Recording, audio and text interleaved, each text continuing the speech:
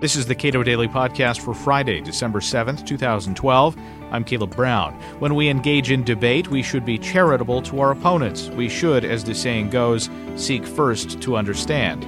Cato adjunct scholar Arnold Kling argues that while conservatives and progressives often caricature libertarians, caricatures go both ways.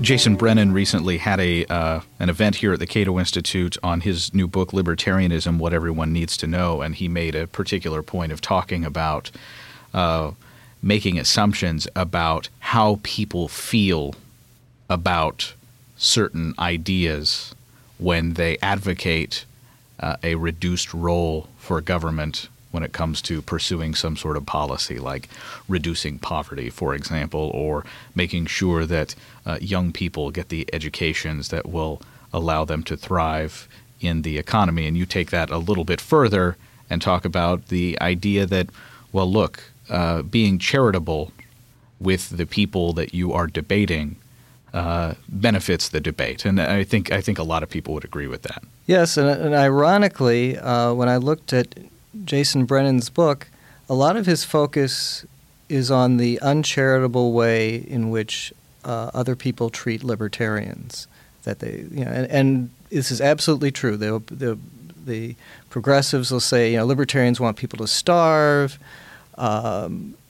Conservatives will say libertarians just want to undermine. They don't realize they're going to undermine our civilization.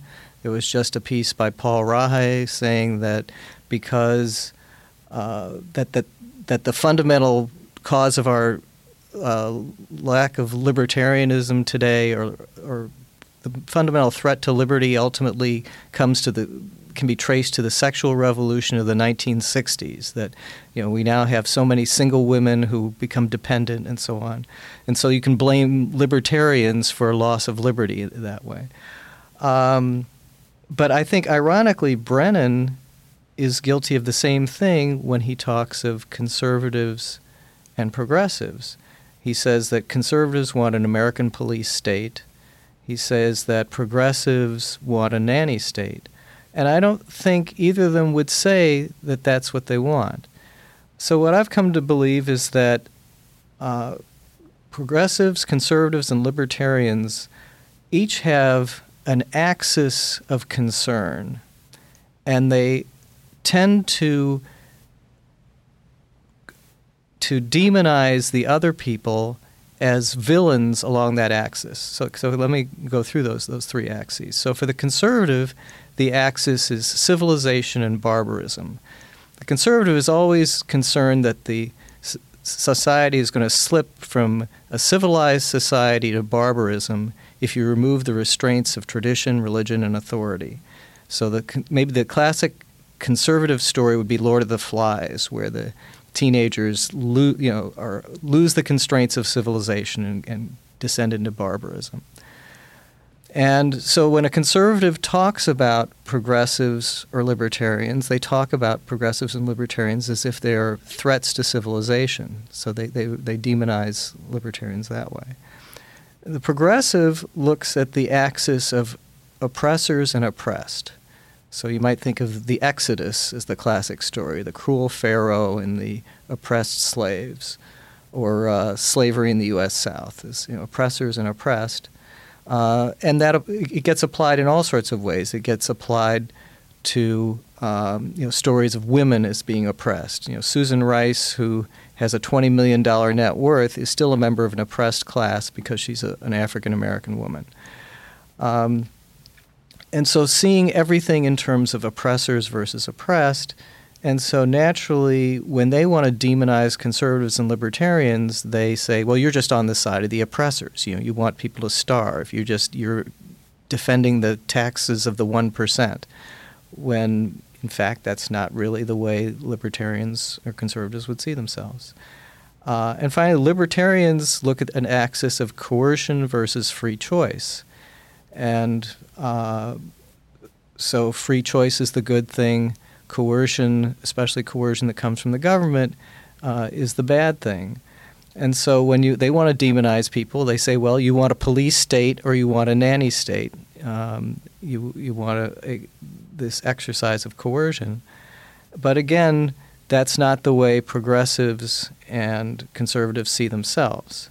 So I think the challenge is to come up with a charitable way of thinking about those with whom you disagree. So if you're talking about a progressive, admit that there are times when the oppressor-oppressed way of organizing information is appropriate. There certainly have been times when people have been oppressed and when they're oppressors. But then move on to say, well, here are some cases where that doesn't fit so well, and this is why I think another approach is better. So that's what I'm talking about being charitable versus uncharitable or demonizing somebody. As Bryan Caplan, I think, has charged his former professor, I believe, Paul Krugman, with an ideological Turing test, because Krugman at one point had suggested that I understand the views of my opponents, and my opponents do not understand my views, and that's why I'm able to have a much more broad range of discussion. And Caplan said, look, I was steeped in the views that you espouse. Let's do an ideological Turing test. I mean, it is a helpful exercise to understand. If you understand these axes as you lay them out, it's much easier to craft an argument on behalf of your opponents to help understand what they're actually advocating. Yes, I really like Bryan Caplan's idea of this ideological Turing test. That is, could you, as you describe the other side's view, pass as someone on the other side? And my assertion is that if Jason Brennan says conservatives want a police state, that if he were to walk into a group of conservatives and say, I want an American police state, very few of them would embrace him and say, you must be one of us. You've passed the ideological Turing test. And Paul Krugman, who Bryan Caplan was perhaps complaining about, would absolutely never pass an ideological Turing test because he's always demonizing those who he disagrees with and attributing to them beliefs that they don't really have, and particularly attributing motives that they don't really have and that they don't recognize. And that's why he's a divisive figure rather than a persuasive figure. Now, you argue that when libertarians make statements about the type of world they want to live in, they should approach it from the perspective of how we arrive at our views. That is trying to come up with a system of thinking rather than conclusions. Yeah, there's a lot of evidence. There's a lot of interesting psychological evidence about how people form ideological beliefs and how they hang on to their ideological beliefs. And it relates to Daniel Kahneman's views of System 1 and System 2, where System 1 is sort of emotional, intuitive, System 2 is logical. And unfortunately, you can't just say that, well, there are some people who always use System 1 and some people always use System 2, because what psychologists have found is that people often think they're using System 2, that is the logical reasoning, but they're using that, in fact, to rationalize what they've sort of intuitively arrived at, emotionally arrived at. And what I would suggest that for anyone, but libertarians in particular, see if you can attempt to use System 2 legitimately, not just to rationalize an emotionally held position, but actually consider alternative beliefs and weigh them, and especially consider the possibility that you could be wrong. One of the statements that one of my favorite writers, Robert Anton Wilson, used to say is that if you suspect that you're a cosmic schmuck, you immediately become less of a cosmic schmuck. And if you go through your whole life never possibly ever suspecting that you're a cosmic schmuck, you're going to be one till the day you die. Yeah, I think one of the things that people engage in, if you're engaging in reasoning in order to close your mind, which you do when you demonize someone else, then you're really using reasoning for unreasonable purposes.